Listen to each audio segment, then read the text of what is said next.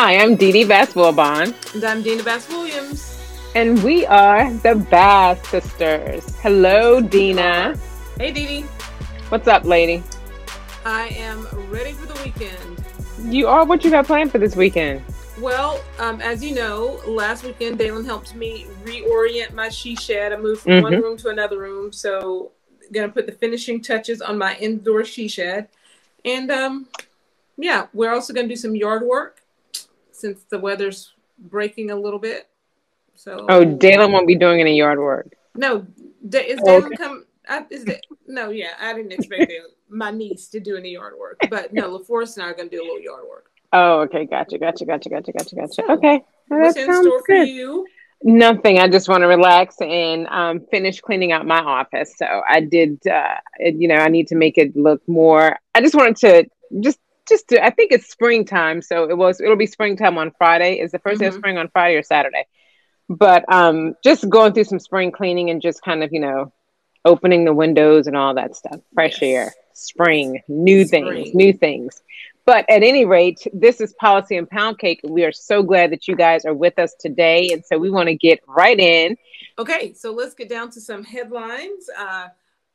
Actually, this headline comes from CNN, but I found it on our friend Elizabeth Hitos's Facebook page. She had a breaking news alert. I think it's something like breaking news: hell is freezing over, because CNN actually slightly gave Governor DeSantis in Florida a compliment on some of his, COVID policies. It wasn't really a compliment necessarily, but they just Mm-hmm. acknowledged that even though people have been highly critical of his policies in Florida, Florida is actually doing much better than other states, They even are. though they have been open. Now, we're not Mm-hmm. advocating for super opening or closing. We're Right. advocating for each state and each family to do the right thing for them. But let's just look at a little bit of this clip from CNN. Who did all he could to keep Florida open and is now getting a second look. So what are the facts? Jeff Zeleny is out front.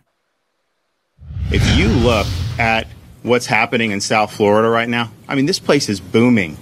It would not be booming if it was shut down. Florida Governor Ron DeSantis is standing unabashedly tall. Los Angeles isn't booming. New York City's not booming. It's booming here because you can live like a human being. A year after the pandemic began, Florida is not only back in business, it's been in business. And the governor's gamble to take a laissez-faire approach to coronavirus appears to be paying off, at least politically, at least for now.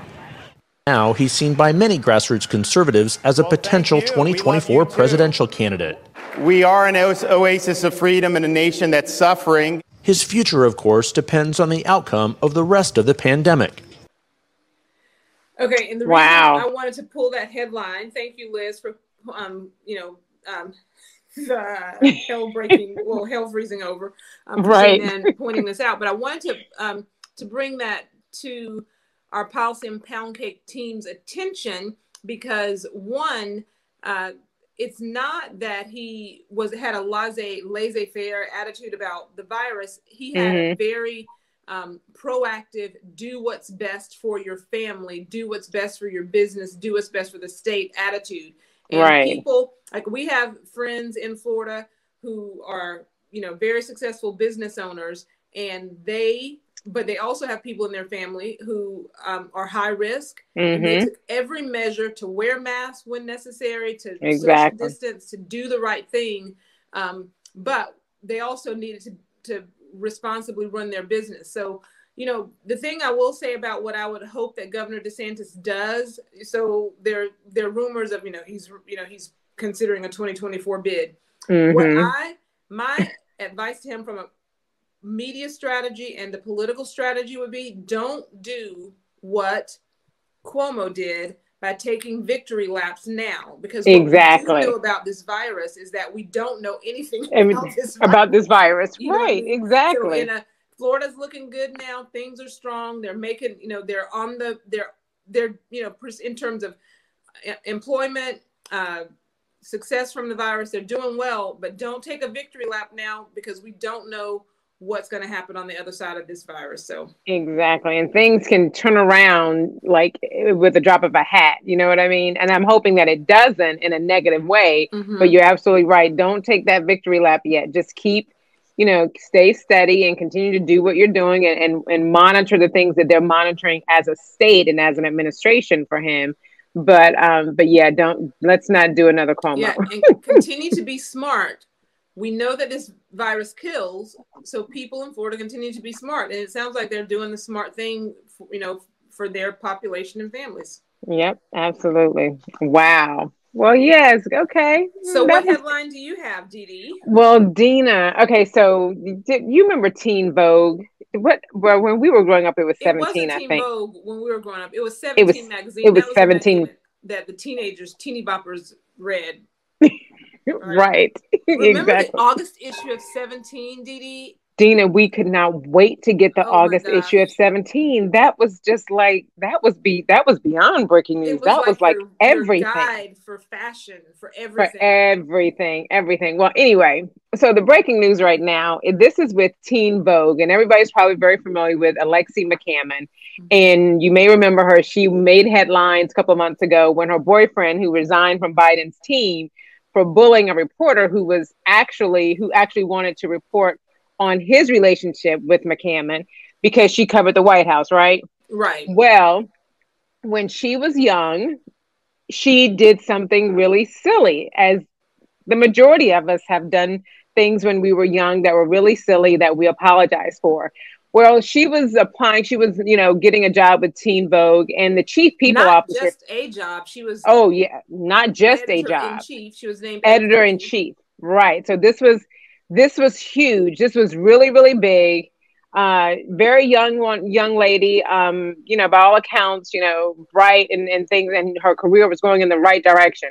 But she made a mistake when she was 17. When she was 17. You keep saying it. She was 17. She was 17. She was 17.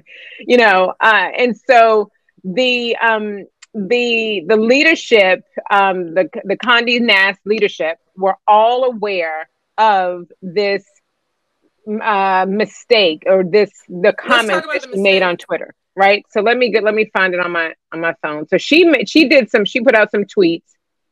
Let's see. One of the tweets, I'm going to read them really quickly. One of the tweets, outdone by Asian, #what's new. The other tweet was now Googling how to not wake up with swollen Asian eyes. And the last one, it says, at 22, Austin Ruse 90. I'm sure I'm not reading that correctly. She was like an old Asian woman. LOL, LOL, LOL.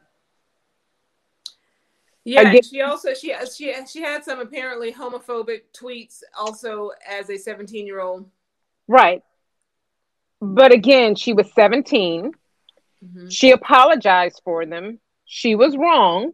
She was hired for this amazing job. And those individuals that made the decision to hire her, they were very much aware of these tweets. Am I right? Yeah. She knew that the tweets were thoughtless. The tweets came out in 2019, so right. So she made apologies in 2019 for the tweets. Exactly. And so, my thing is, even the tweets were wrong, and even when if we didn't have this heightened focus on the attacks in the Asian community because of what recently happened in our home state of Georgia, in Atlanta, Georgia, just the other day, with 8 people losing their lives at the hands of that young man who just went in on a rampage in 3 different spas and started shooting and killing people. The tweets were wrong, absolutely wrong. But all of that doesn't change the fact that she was I hate using this word, but she was a stupid 17-year-old, which mm-hmm. all of us, everyone that is listening to this podcast was at one time 17, or you're currently 17, or a 17-year-old, but we were all there. We've all made mistakes. We've all done things that we regret, that we, felt really, really bad about. But she is now a 27-year-old young woman, fairly accomplished journalist who understands fully that she made a mistake. This country and everyone, we need to be able to give and extend grace, period. And Dina, you talk about that all the time. You talk about extending grace, extending grace. We have to extend grace. And if we can't extend grace, I just don't I'm know like, really? where this, like Dina, today I'm sure that I did something or said something that I'm like, gosh, I really did not mean to do that.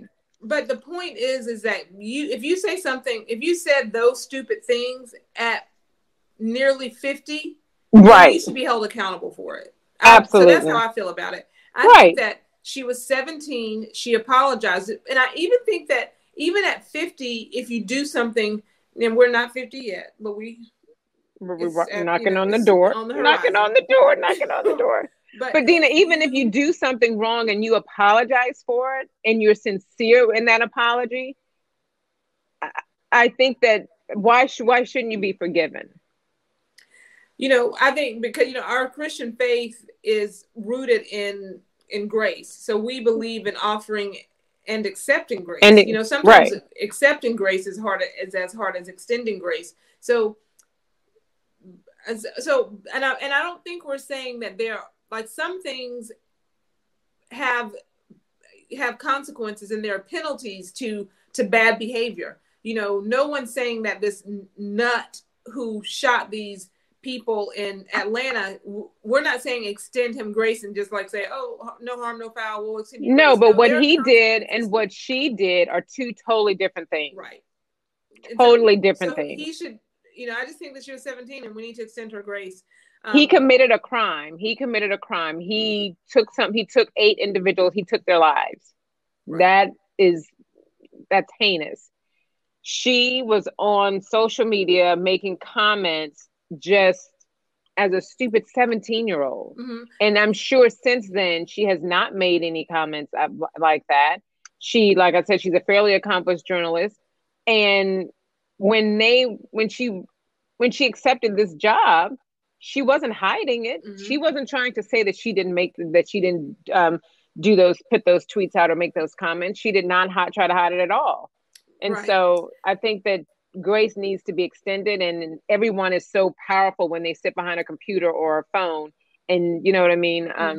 And to say mean things about her and what she did when she was 17. I'm sure many of those people live in glass houses. Yeah. And so, I guess the thing is, like, when will it end? We keep this cancel culture. When will it end? I will say this about her at 17. Mm-hmm. I'm a professional aunt, no kids. As I counsel my nephew and my niece, 19 and 13, we should be training our children not to be that 17-year-old though, right? Right. So the lesson, absolutely. There is that lesson, not just don't put it out there on the internet. We should be teaching our children not to be like, what kind of, we attack policy, not people, but I don't want my niece and my nephew around young people who think and behave that way, because I think that's not a good spot. But they're 17 and we train them to move away from those kind of stupid thinking, that kind of negative thinking and racist thinking, quite frankly. So okay, so we've talked about Teen Vogue and 17 and being 17.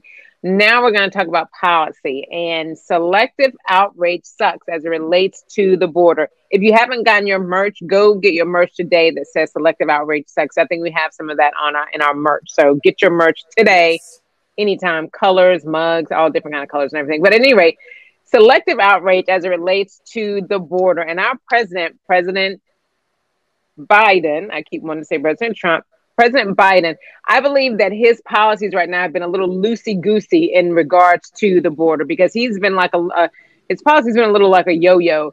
Come, don't come, come, don't come. And I probably shouldn't have said like a yo-yo, but I think it's been like a yo-yo. It has been like a yo-yo. It really has. And so, when the Trump administration, right now, I think there's been this bum rush of people trying to get across the border. And I think it's been that bum rush because of this yo-yo type of communication in terms of come and don't come. The Trump administration was very They were very stern, and stern in a good way, but they were stern in that, do not come across the border. Right? Don't come. Come the right way legally. Coming across the border illegally is not what we want you to do. And the Biden administration, they're just like, oh, come, don't come again. Yeah, and they've been like, come, don't come. We're putting things in place. But if people hear that, they do. They're gonna come. They come and they bum rush the border. And they're bum rushing. And so right now, what are the stats? It's a very large number, Dina. It's a crazy number. I think of people of right now. I think on March 8th there were 3,200 migrant children were in CBP holding facilities, right? Which is already the highest number ever. And as of Monday, that number had grown. To 4,200. So that's over a 31% increase in 1 week. That's huge, don't you think? I mean, that's massive. That's cray in my opinion. But that's not a crisis, right? Are you asking me? I think that's a crisis. It sounds like a crisis to me. No, I think that's a crisis. Absolutely a crisis. And to me, because it is a crisis, President Biden and Vice President Harris, they haven't been to the border yet. They haven't been. I think they should go. I definitely think they should go. I think they should go because right now, there are a couple of things that are happening there. The conditions are deplorable. The conditions were not great and have not been great. Several reports that CNN and NBC requested to actually go into the facilities. And I think initially those requests were denied. They may have been granted in the last couple of days. I don't know for sure, but I know initially they were denied. But the administration hasn't been to the border to see kids sleeping on the floor, not being able to go outside. And it's being reported that some kids haven't had showers in days. You know what I mean? But the Biden administration hasn't been there at all. And that's where, the selective and outrage. That's a crisis. Right, That's a crisis. And that's where we have selective outrage, because you cannot look at us and tell us that if these things were happening under not just a Trump administration, but a Republican administration, it would be 24/7 all the time, every station, everywhere. Am I right? This is the truth. And we're just saying, be fair, report, as Didi always says, report the news. And this is news that the Biden administration is taking a powder on this issue. Right. So they're not going to the border at all. And then they're talking about separating kids. The Trump administration did separate kids. And guess what? The Biden administration is doing the same thing. Hello. So, the same results are in place, but it's perceived that the Trump administration did not have compassion, but that the Biden administration does have compassion. And I'm trying to figure out how. Like, seriously? Like, help me out. If the results are this, actually, in many cases, the results are worse because people, as you said, are bum rushing the border. They are bum rushing the border because Trump is mean. His policies are criticized. Well, you can't. People. I know people perceive him as being mean. People say, but the policy, if the result is kids sleeping in cages. Mm-hmm. Then it's kids sleeping in cages, whether it's Uncle Joe, nice, polite Uncle Joe, or Sleepy Joe, mean bully Trump. It's the same result. So right, exactly. And so when we talk about housing people, that are coming across the border, we can't house some of the people that are already here. Absolutely. We have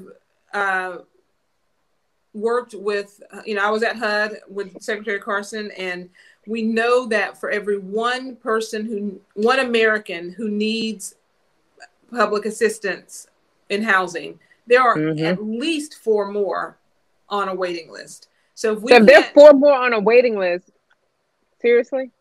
Right. If we can't handle the people in this country, then it's not compassionate to pretend that we can take this bum rush of people who are coming in.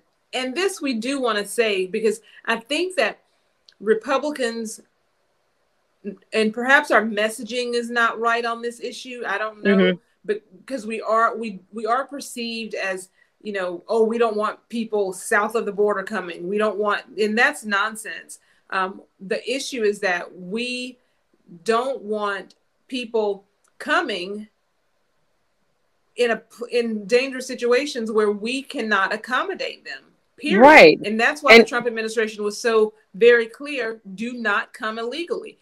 And Dina, it wasn't just dangerous for the people that were coming, but it's dangerous for the people that are on the border. You know what I mean? Mm-hmm. That are there working day in and day out, and again making sure that people are coming the correct way. And I don't think there's anything wrong with that at all. There is not anything wrong with that. And so I feel like as Christians, as people who have compassion for people in dire situations, we Mm-hmm. need to be in prayer about this. We need to be in prayer for countries that have such poverty and such violence that people would make these decisions to come to the U.S. But we're not. And also, right. Go ahead. No, I mean, and also making the decisions, because in some cases I know that a lot of the kids come with their parents, but then a lot of the kids are coming, or their parents are sending them alone, or the parents are coming and the kids are coming later. You know what I mean? And so, and having to make those decisions, I know that has to be a hard decision to make. But you're right. As Christians, we do need to be in prayer for that. So that, you know, some people mock us when we say, "Oh, hearts and prayers," but we fully believe that. Hey, like we believe that prayer changes things. So we believe that as Christians, we should be praying about this.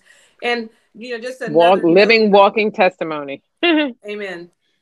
Okay, so Dina, you're right. We're going to have to stay in prayer, and as Christians, continue to pray for that situation. But before we get off the wall, I do want to talk about the letter that was written by a group of Republican senators. They wrote a letter to the GAO, the Government Accountability Office. And if you all remember, in the beginning of Biden's presidency, he was in the Oval Office, like executive order happy. I mean, he was, going through a couple of cases of pen, signing those executive orders, right? And so in one of his executive orders, he signed an executive order freezing funds that were provided to build the wall. Mm-hmm. And he didn't have the authority to stop the funding. That's what the Republicans, in the letter that they wrote to the GAO, that's what they're telling him, that he did not have the authority to stop that funding. And at issue is whether that President Biden's proclamation directed an impoundment of funds in violation of the Impoundment Control Act. So basically the ICA, that means that Congress has the power of the purse, and Biden, being executive order happy, he gave, an elbow to those senators, to Congress, to take away that power of the purse, to stop the building of the wall. So not good. Not good at all. On so many fronts. On so many fronts. So, and this is a crisis, whether they want to call it a crisis or not. It absolutely is a crisis. As you pointed out, with the numbers increasing at that rate, this is a crisis. The president needs to go down to the border, and the media needs to report it equally as aggressively. Just report it. As they did when we had these situations under the Trump administration. My hope is that very soon we'll be able to stop making these comparisons, but I don't think so. But we have to continue to point it out. And a lot of people are like, "Oh, you should stop whataboutism." I have a friend who always calls me on my whataboutisms, but until I will stop whataboutisms when there's no more to what about. So exactly. And again, equal. Just when it's equal, just report the news, just report it as it is. But those numbers, Dina, they're staggering to me. I was like, wow, a 31% increase in 1 week. Crazy. That is absolutely, that's crazy town. Totally crazy. So, yep. Well, that's it. You got anything else for Policy and Pound Cake? Nope, that's it for me. All right, you guys. Thank you so much for joining us. We appreciate it. Please don't forget to follow, like, and share. Tell the world about Policy and Pound Cake. And don't forget to get your merch. We have lots of really cool merch. And so you want to be in the know. I have on some merch today, but we have some really bright, beautiful merch. So go get your merch today. But definitely follow us at policyandpoundcake.com, Facebook, Twitter, and Instagram. We will see you. Talk to you next time. Have a good one.